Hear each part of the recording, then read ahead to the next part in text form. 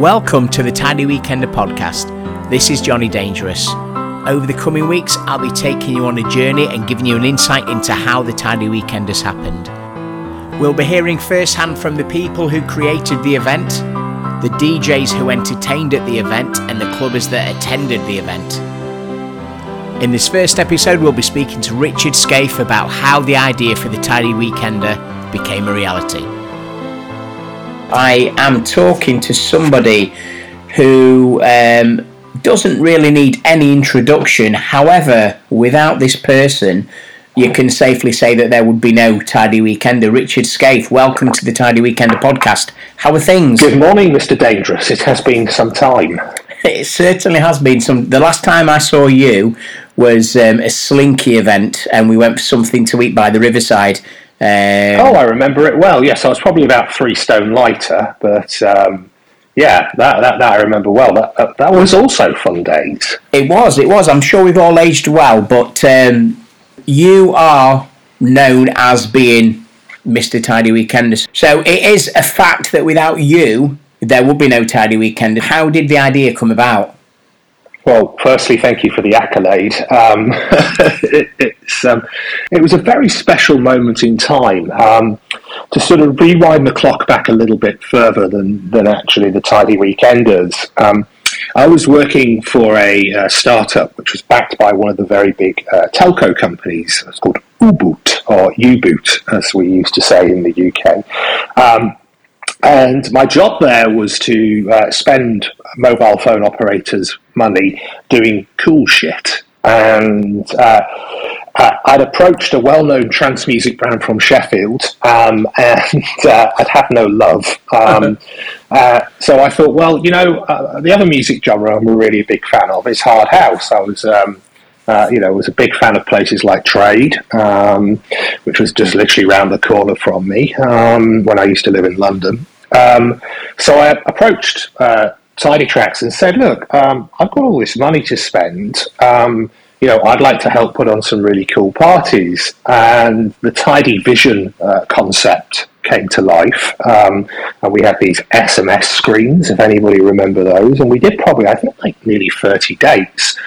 And towards the end of the tour, Andy Pickles said to me, why don't you come and join us at Tidy? We spend an incredible amount of time working together, and I think you'd be a really sort of valuable addition to the team. And I was like, well, I live in London. And he was like, well, what's perfect? We need somebody in London.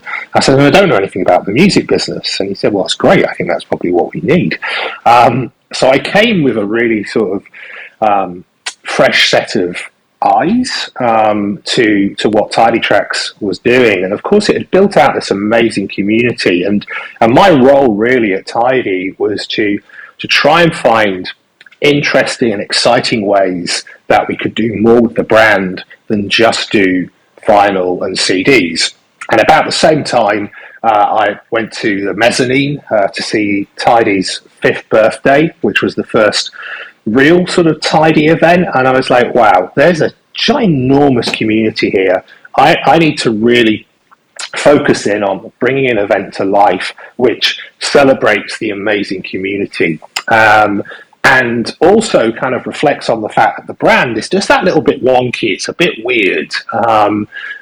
So kind of thought, right, what's the weirdest place we could take 3,000 plus ravers? And I'd been, as part of my U-Boot duties, to a quite conventional sort of weekender event down at Canberra Sands. And, there wasn't really a community vibe and feel at this event. It was very sort of, you turn up, you do your party, you go home. So, we didn't go to Canberra Sands. We went to Prestatyn, being, very proud of our northern roots. And we had a look round, and, it was at that moment in time for Tidy where everything we touched turned to gold. So there was no feeling of hesitancy. It was just like, shit, let's do it. This is perfect. This is kind of super weird. It's an unusual location. There's not a lot else happening here. Let's see if we can put on an event for our community. And it all came together really, really quickly. Looking back, It was probably 6 months from idea to first event, and we got a little over 2,500 people for the very first Tidy Weekender.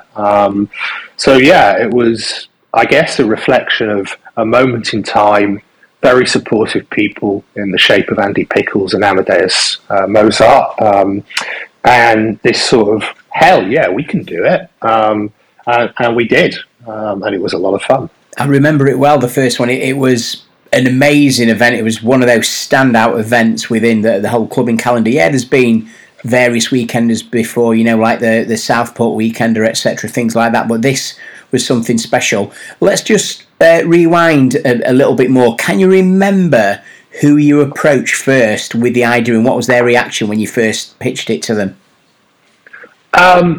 I think it was probably Andy Pickles, and it was very well received, because Andy, more than anybody, understood the power of the brand and the power of the community.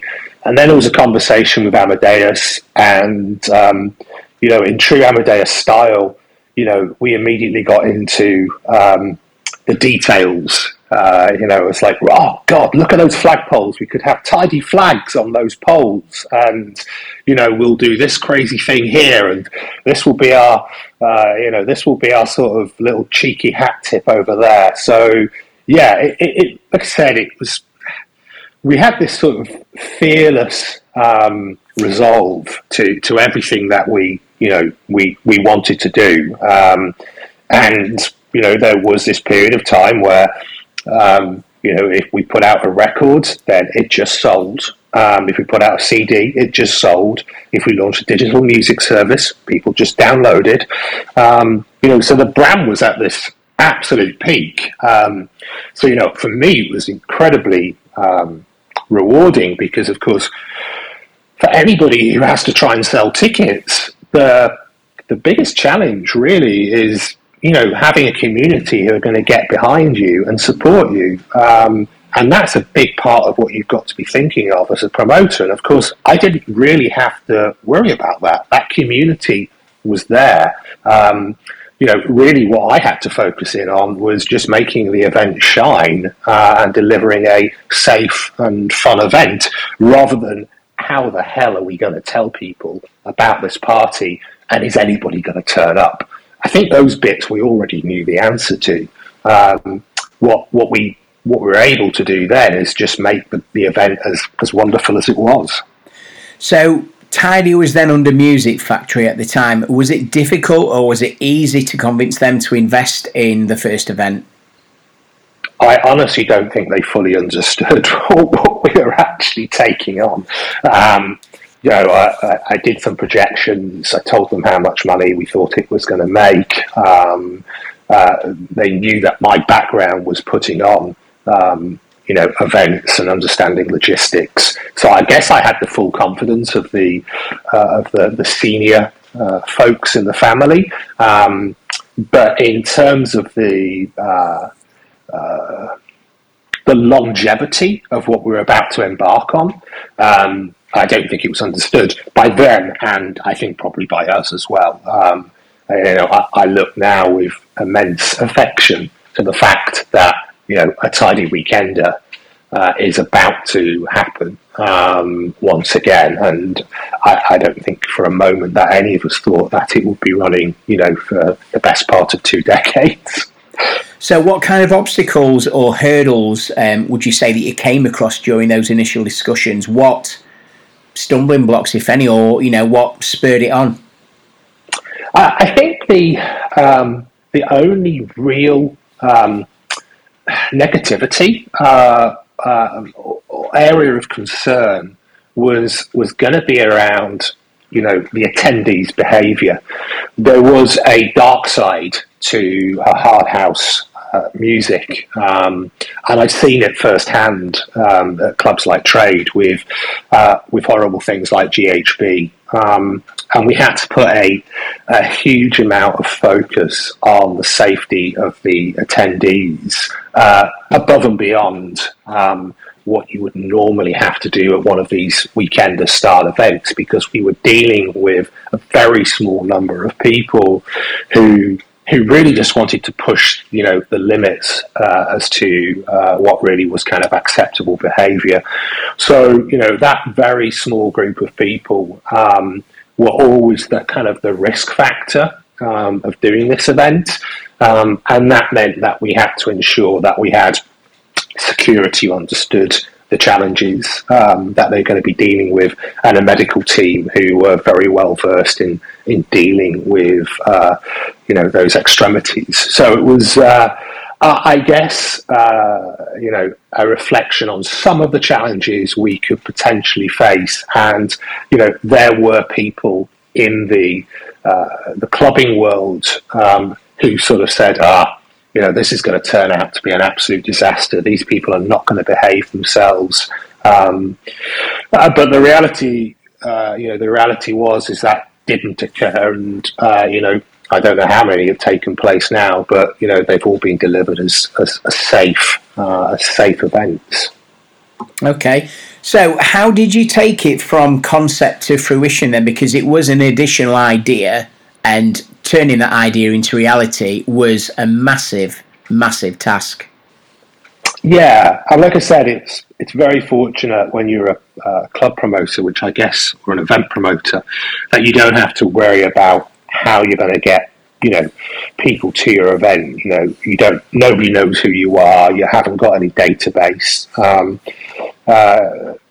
So Amadeus started putting his creative juices to work, and instantly came up with a very sort of retro look and feel. I don't think we actually showed that first artwork to Pontins, because they would have probably had a heart attack. And of course, that the original artwork also then ran for event number 2. And of course, when we did the first one, we didn't really know if there was ever going to be a second one. It was only a reflection of the energy and the enthusiasm that we saw at the event. So quickly, the concept, came to life from a visual perspective, and then that starts to make it a lot easier, because you've got something in terms of a look and a feel. We then moved into programming the talent and getting those names on the flyer. And of course, the power of the Tidy brand meant that every single DJ wanted to perform at that event. And if they got other dates that were committed in their calendar, then, they were comfortable moving out for those dates and into our date. So we got the talent that we wanted for the first event. I can't remember if we actually did anything during the day. It's that long ago. I think the daytime activity may have just all been centered around the Queen Vic. I don't think we actually had a checkers or a rainbow moment at event number 1. I know we did like stalls and things like that, which opened during the day, and people were sort of just playing on the arcade machines. But and then I went sort of to look at what you would call vendor selection. So we already knew, who was going to be doing all the security side of things. We already knew who was going to be doing all the medical side. We then started to look at production partners who would make the venue look a little less like a holiday centre and more like a rave cave, and dropping those production partners in, and then starting to build out a team of people who were working around me and supporting me, so that was additional sort of production managers and things like that. So and also having all of the resources of the Music Factory Entertainment Group were incredibly helpful. Things which now you just wouldn't need, because at that time people didn't actually book a ticket online.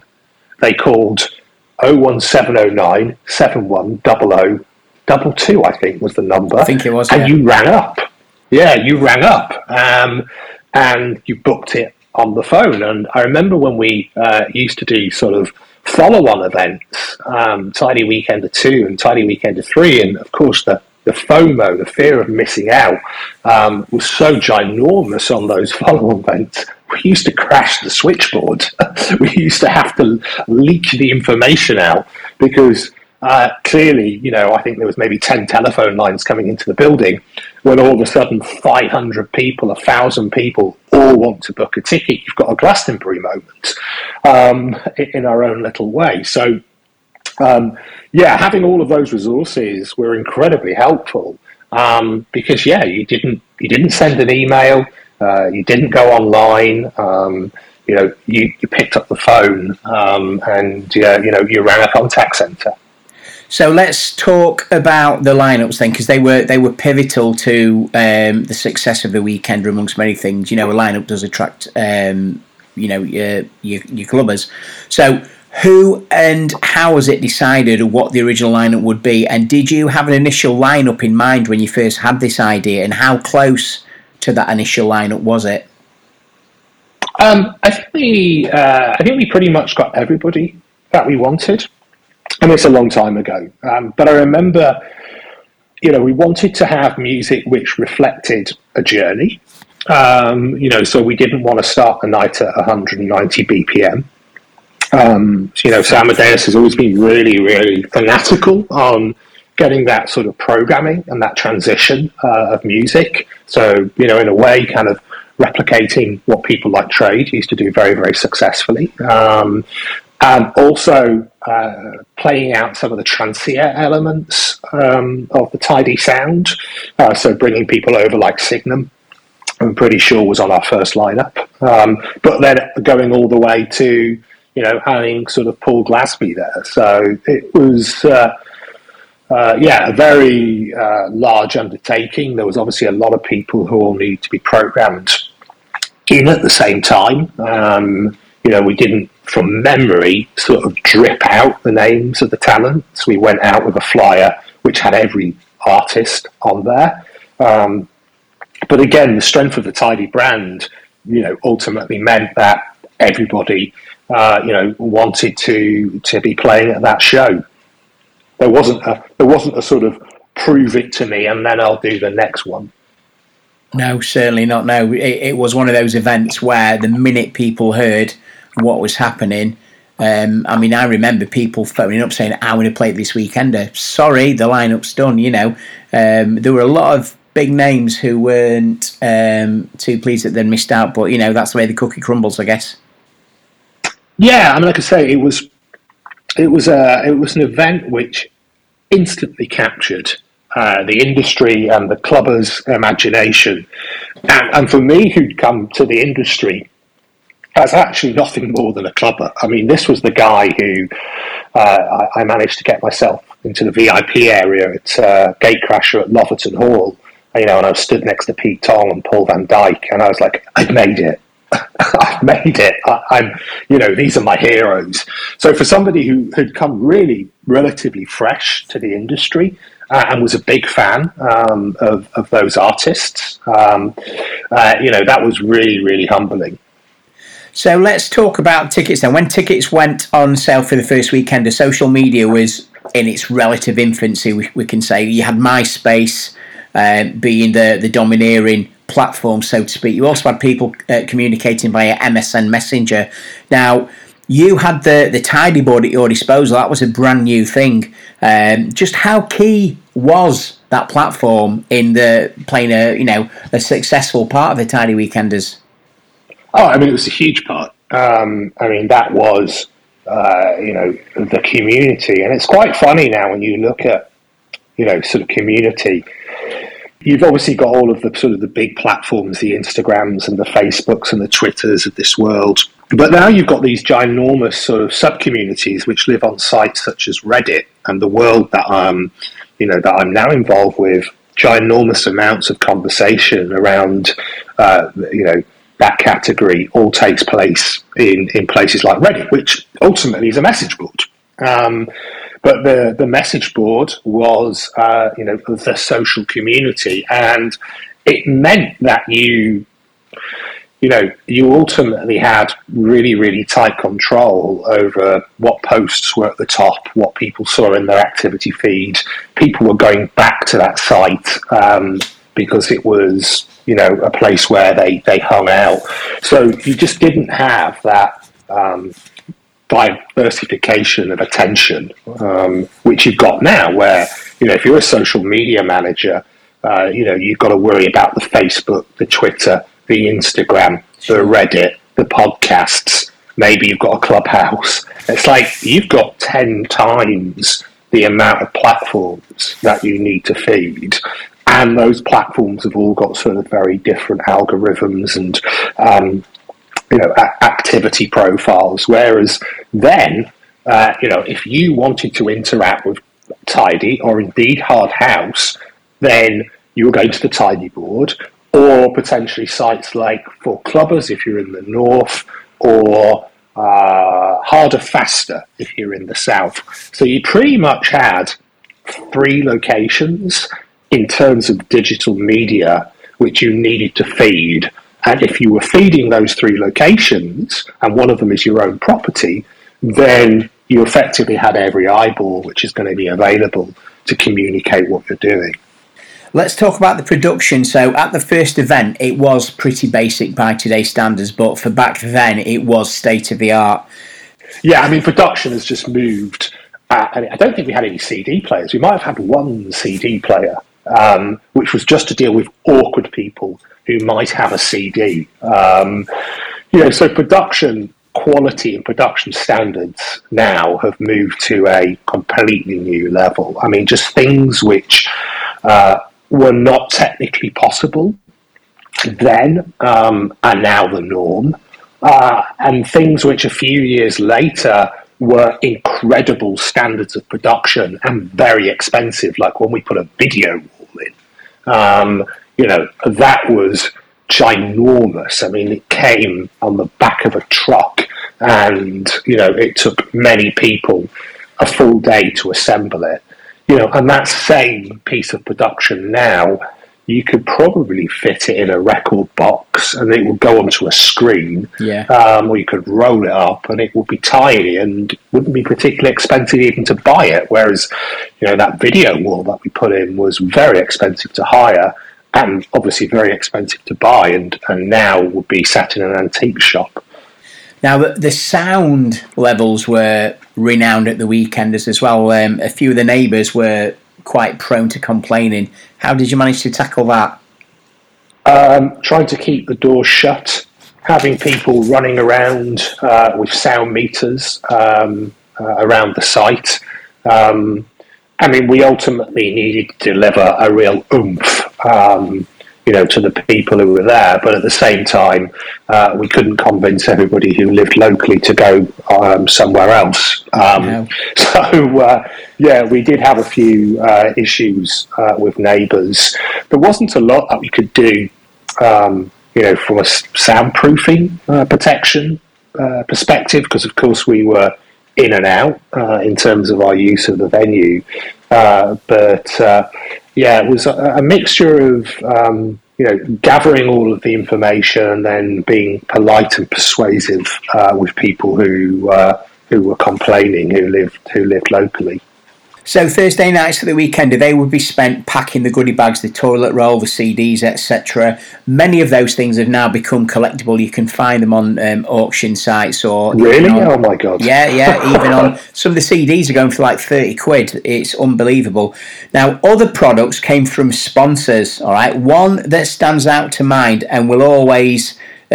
stand out for me was a Japanese energy drink. Now, I can't remember the name of it. I think you're responsible for this, but it literally turned your urine neon yellow. It was like holding a lightsaber. Oh my God! Can you remember it? I can't remember the name of it. It was like holding a lightsaber when you went to the toilet. It was phenomenal. How on earth did you find that?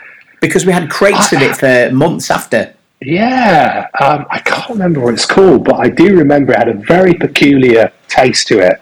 And colour. I don't know. You get offered some strange things to give away. I mean, we famously at U-Boot used to give away condoms and silver foil blankets. Yeah. And anybody who remembers the 5th birthday party and leaving the mezzanine shivering will remember that I had a team of people putting silver blankets, just like you get when you'd run the London Marathon. And then if you got lucky, you got some condoms as well. I guess I was always really good at getting free things to give away to people. So, I remember we had crates of that stuff for months. I think it even overran to the next weekend. We had that much of the stuff we could give it away. But yeah, they must have delivered the whole of the UK stock allowance to us for that weekend. But yeah, so getting the clubbers in was virtually a military operation. Now, most of the Tidy team will be down at the main gate welcoming the clubbers in. Can you remember how you felt the moment the gates opened at the first event? How did you feel seeing that? A mixture of terrified and deeply relieved. Deeply relieved because we'd obviously managed to achieve all the production standards that we wanted to, and we'd had a sign off from the venue that we were good to go. But then quite apprehensive in terms of what was going to happen, because of course during the build, you've got quite high degrees of control over all of the external factors. It's a small team of people, and if anything starts to go wrong, then you can kind of nudge it in the right direction. Of course, when you've got several thousand people on your campsite, then you're dealing with all sorts of interesting scenarios, and I've seen things which will stay with me for the rest of my life. So it's apprehension, I guess, is proud, but you're apprehensive. You've got a lot of responsibility. You've got to make sure that these people have a fun but safe time, and you've got them with you for potentially 70 plus hours. Let's rewind back to that opening night. The queue to get in the venue stretched right around the building. Okay, what thoughts ran through your head when you looked at it from the main stage? You saw clubbers filtering into the arena, that main arena, because you were on the main stage for most of the events. There was a lot of things that we had to sort of consider. So I was very relaxed about it. I mean, I think most people were used to queuing to get into a nightclub. Hopefully nobody had to queue for particularly that long. Certainly not sort of Gatecrasher or Magna 5, or Magna 7, length queues. I guess immensely satisfying seeing all of these people getting ready. And at the same time, you want to run a very efficient front of house. You want to get people in as quickly as possible. But, you've also got to be, very aware of what happens in nightclubs. And, you wear a lot of responsibility there to make sure that, people have a safe time when they're with you. As well as trying to be everywhere at the same time, you're also the master of ceremonies on the main stage, keeping the crowd going at every opportunity.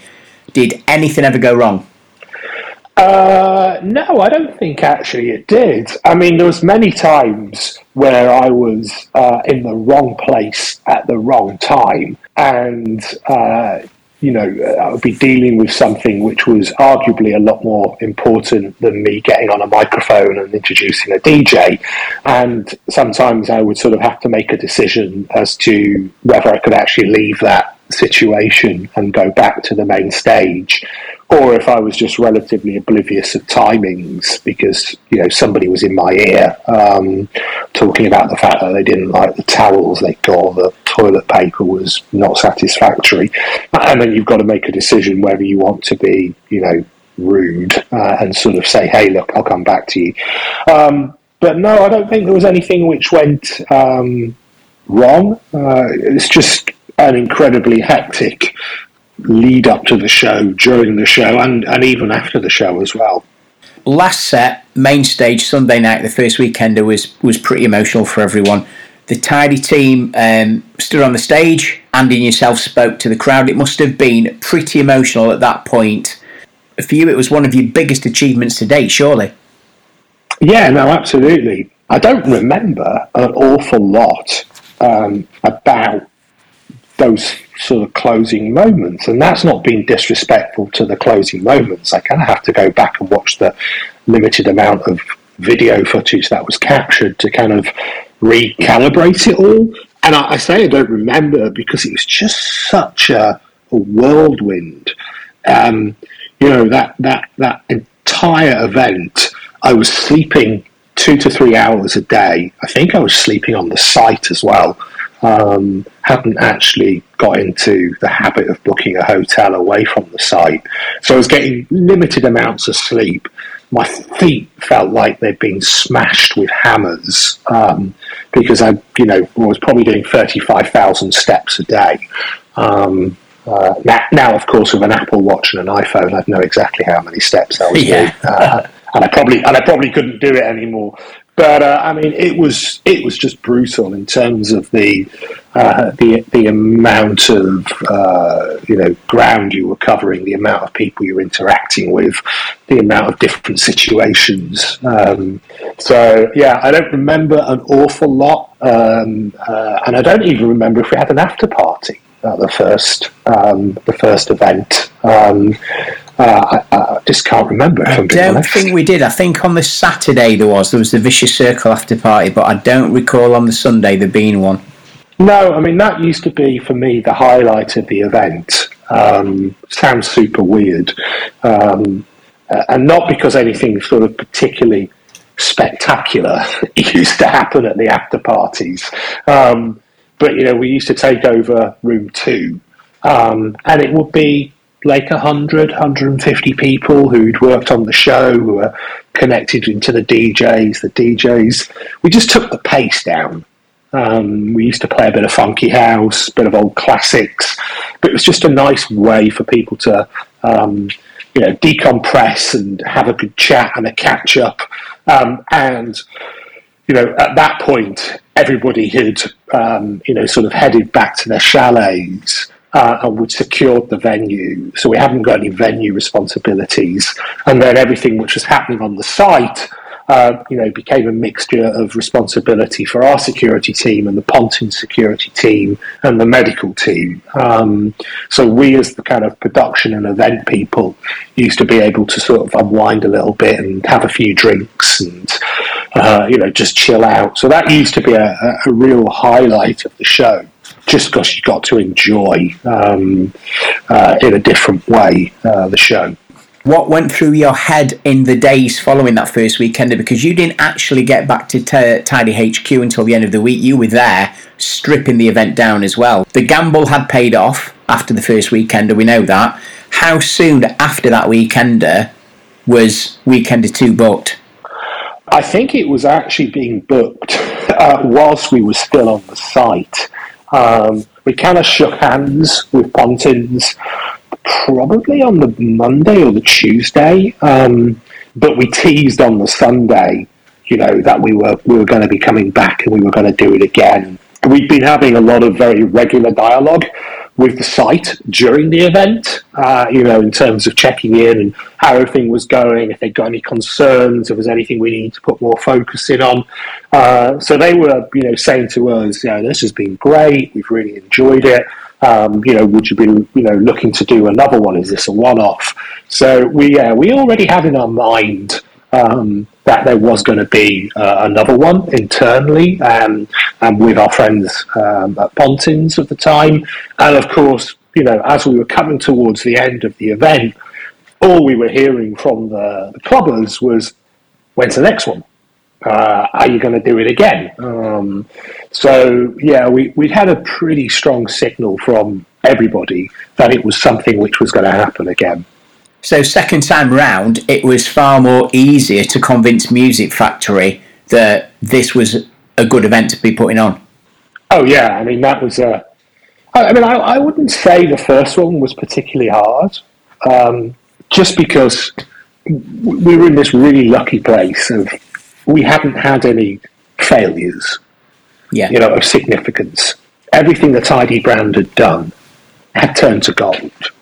The 5th birthday party, the Tidy Vision tours, the spectacular sales from the vinyl and the CDs. So we have kind of full confidence, and I guess confidence is a big part of success. So there was never really that hesitancy. But, when we started to look at the second one, it was more of a hell yeah, rather than, oh yeah. Now, the first couple of weekenders didn't have a theme as such. I don't think it was until Weekender 3 that a big red bus was commandeered to ferry clubbers from the train station at Prestatyn to the Pontins site with the Tidy Boys on board, of course. Now, I would have loved to have been a fly on the wall at the meter when that was pitched. Well, that is a really funny story. Go on then.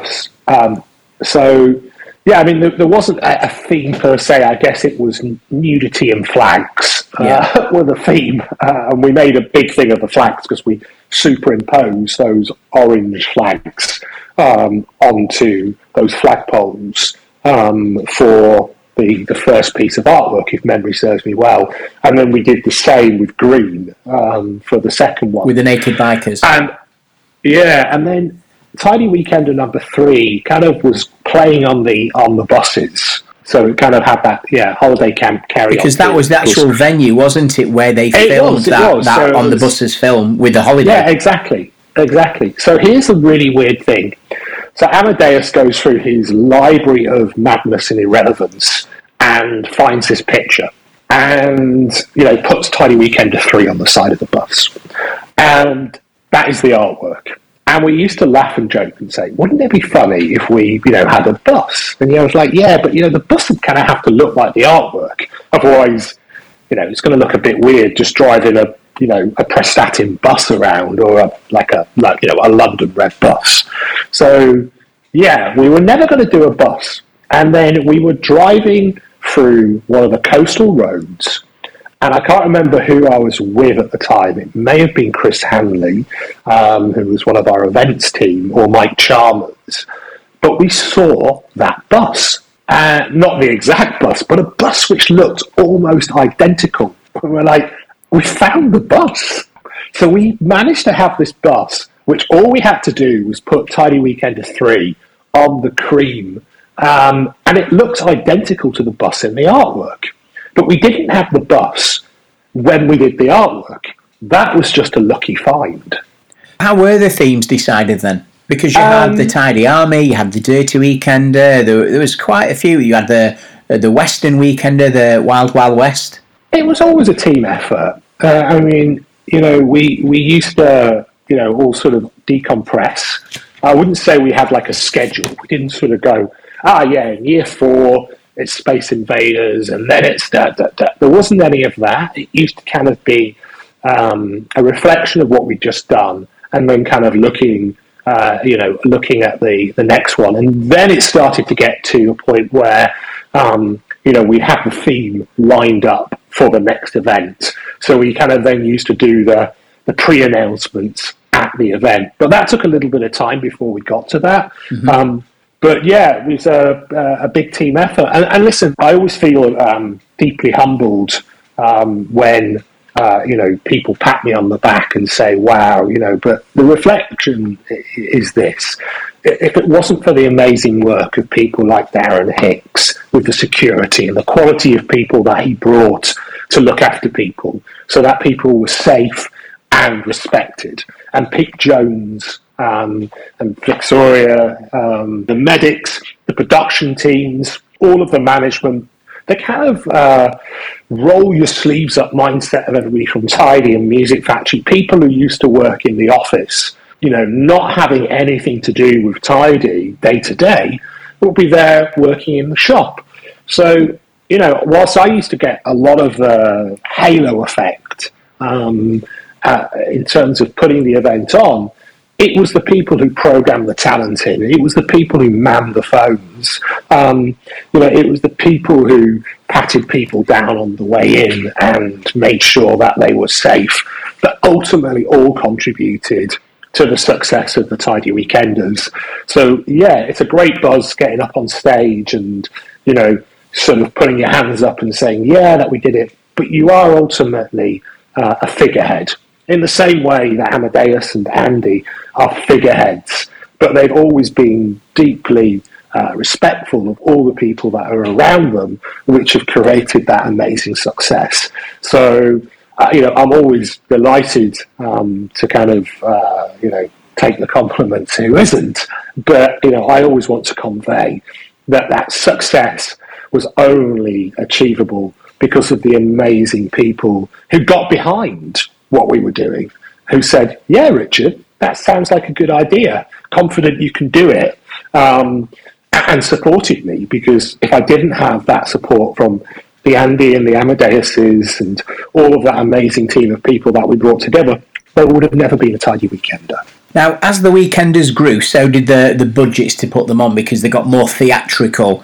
Can you remember what the biggest budget was whilst you were there at Tidy? What was the biggest cost to put on a Weekender? It's going to have changed between then and now, but just to give people an idea of back then, what you were looking at. I can't remember the exact numbers because it is 15 years ago. I can't remember how much I spent on lunch yesterday. But I remember the biggest extravagance, and that was the Tidy Weekender, or the Tidy Army, and that was the zip line, which I think was used for all of a minute for Andy and Amadeus to fulfil their childhood boy fantasies of being in the army and to have weightlessness.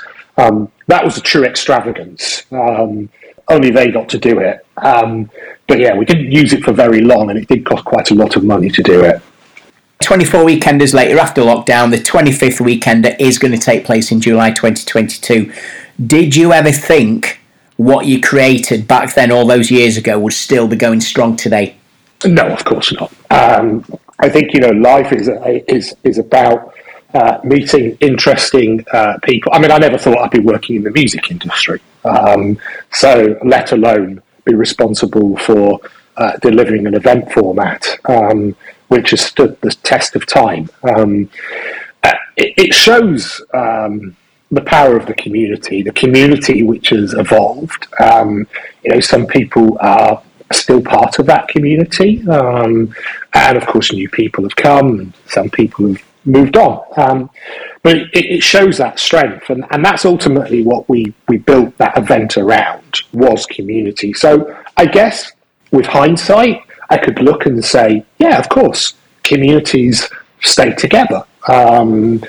Meaningful, life-changing connections were made at those events. But I guess when you're there, you don't necessarily sort of look at it in that way. It's only when you get to stand back, look, that you realise that you've achieved something which was very, very special. And it's quite funny, actually, that the next Weekender is called Tidyland. And I've just returned from Miami as part of my World These Days. I did an event in Miami, which was actually a professional business event, but we gave it some of that magic that we used to have in the dance music shows. It was called Wonderland. Wow. And Karma. I saw elements of that, because it's the first time people have really been able to meet as an industry en masse. So it had those elements where there were people saying, I've made relationships which I think will last a lifetime, and now I can kind of stand back and say, I think this is actually going to stand the test of time. What we've got here is community. What we've got here are life-changing memories and an afterglow which is still continuing. We had a piece in The Guardian yesterday about the event in Miami.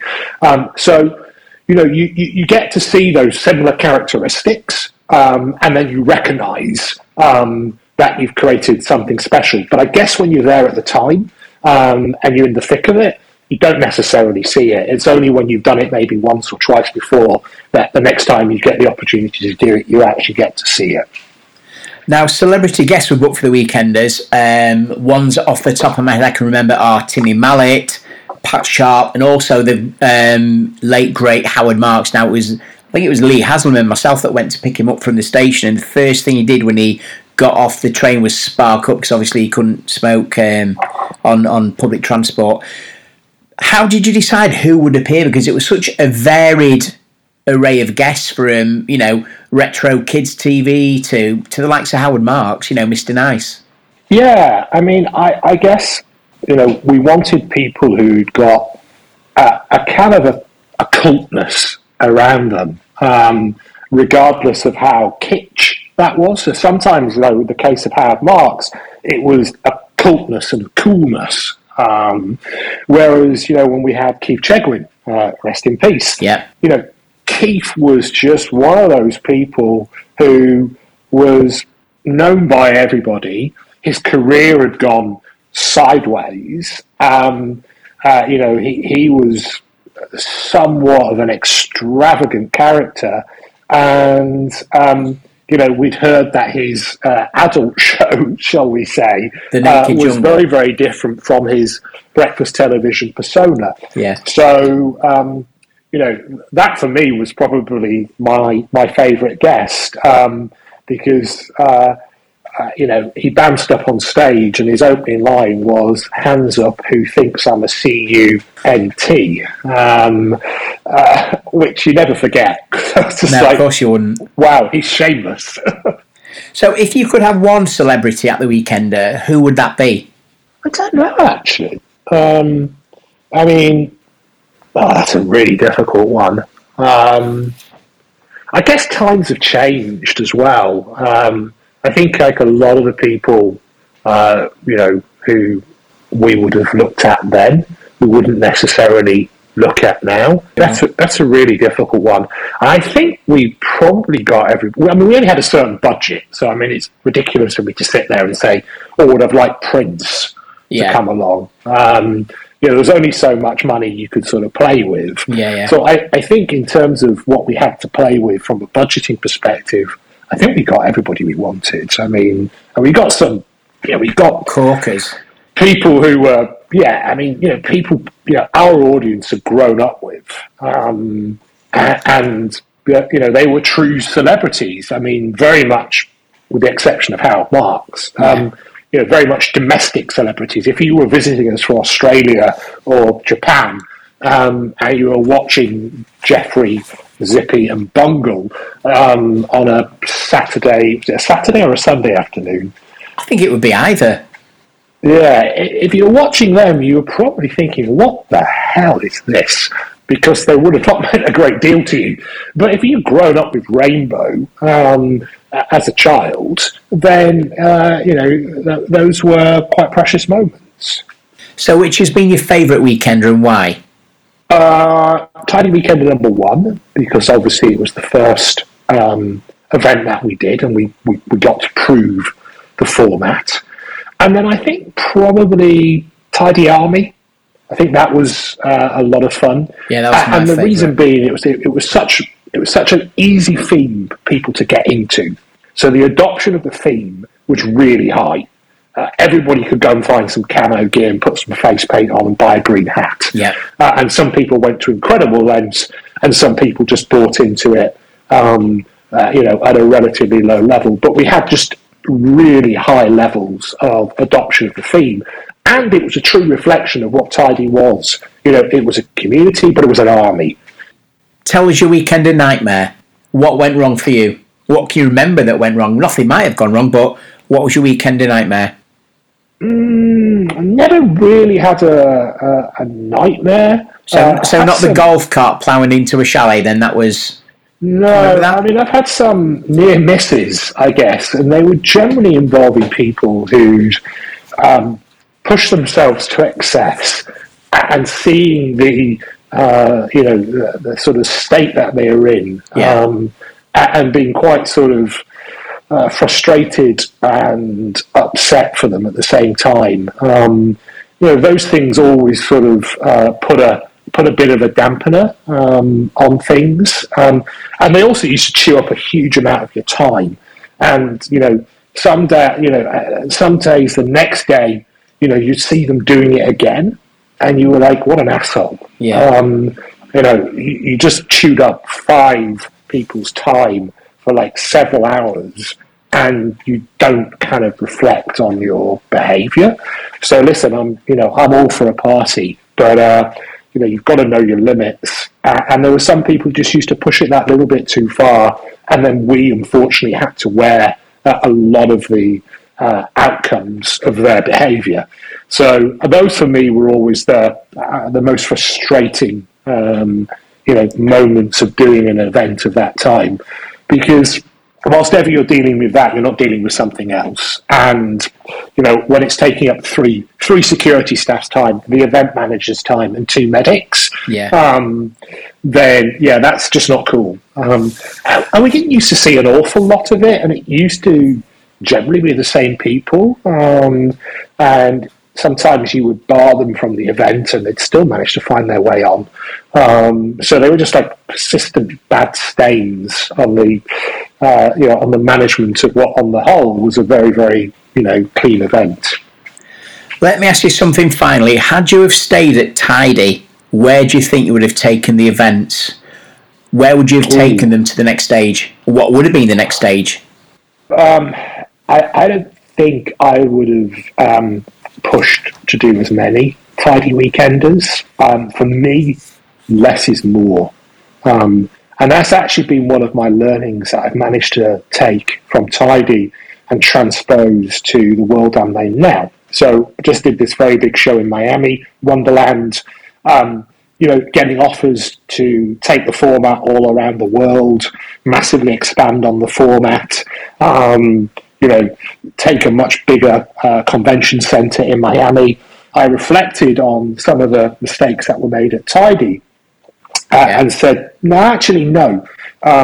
Wonderland is going to be once a year. It's going to be in Miami, and we're going to sell the show out. We sold the first one out. We'll sell the second one out. We'll just sell it out quicker, rather than sort of land and expand. And I think that was probably where I would have done things differently. And I took actually elements of that from people like Gatecrasher, who at their peak were the absolute brand guardians. At their demise, they were the slags of the industry, but at their peak, they were true perfectionists in terms of what they would put their name on and what they'd be associated with. And I think that's probably where, Tidy took a few missteps. And also there was a change in musical tastes as well. And some people grew out of it and not enough people grew into it. So it's not all, sort of the new management who need to kind of, hold the responsibility on that. Some of it was a reflection of market trends. But my learning there was, you've got a gem, keep polishing that gem, just make it better, make it more desirable, rather than trying to have more and more gems. Because I think that some of that desire to do more and more events ultimately will have led to some of the lack of enthusiasm that some of the events ultimately ended up seeing. So that was then. This is now Richard Skaife. What are you up to these days? Give us a brief overview. What do you do? Yeah, I'm a venture capitalist these days. I invest exclusively into psychedelic medicine. So I spend my day generally talking with scientists, sometimes computer nerds, around how we can develop new psychedelics, but using them in strictly medical settings. So this is taking, drugs that we've all probably heard of, but applying them alongside therapy. So that could be LSD, that could be magic mushrooms, psilocybin, MDMA, ecstasy. And I've been very, very lucky to join this industry when it was super early and watch some of the companies that we've invested into become multi-billion-dollar companies. Wow. We also own the biggest media property in the space, so we develop all of the news and the content for the industry. And we started off life doing virtual events because that business was born at the beginning of a pandemic. Yep. And we did our first event in November in Miami under the Wonderland name.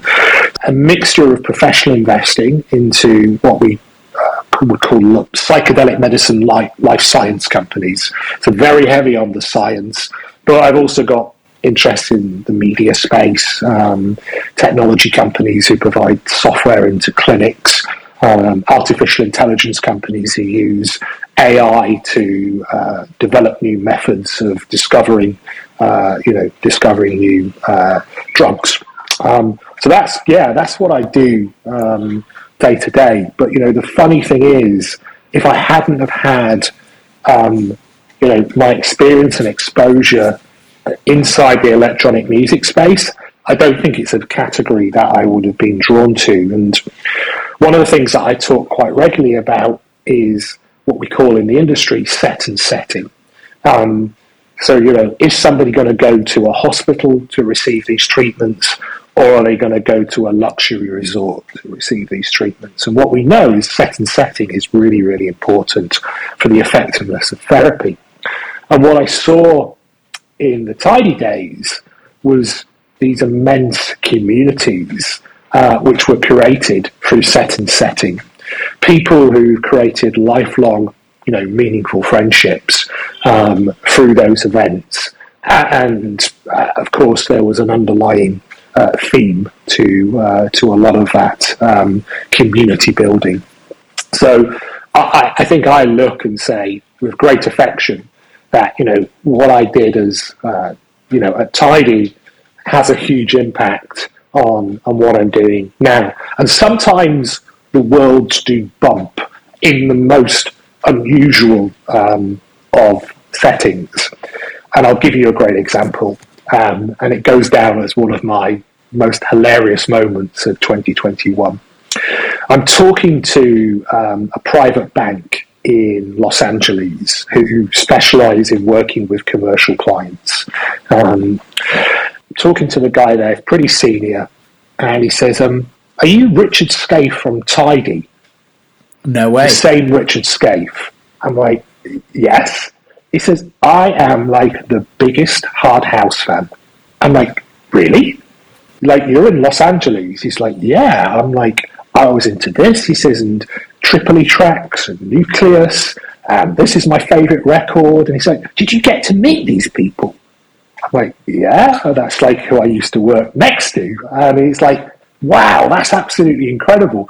Well, listen, I want you to know as a bank, we're really happy to provide banking to your clients. And I met him actually for the first time in Miami. He flew over to Miami to come to the show. And we spent most of our time not talking about business and banking, but Hard House. Wow. I think that for me was like a really special, if not super weird, interaction, because it just shows how far what we did actually went. What a small world we live in. Absolutely. Listen, Richard, on behalf of everyone who has ever been involved with a Tidy Weekender, who has ever performed at a Tidy Weekender or attended one, we salute you, we thank you. Without you, this never would have happened. Well, thank you very much, Johnny Dangerous, and without all of the wonderful people who were so confident in my ability to deliver a groundbreaking event, it would have never happened either. But thank you for your kind words.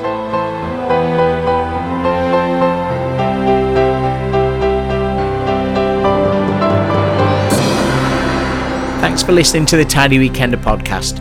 Please favourite us so you don't miss the next episode.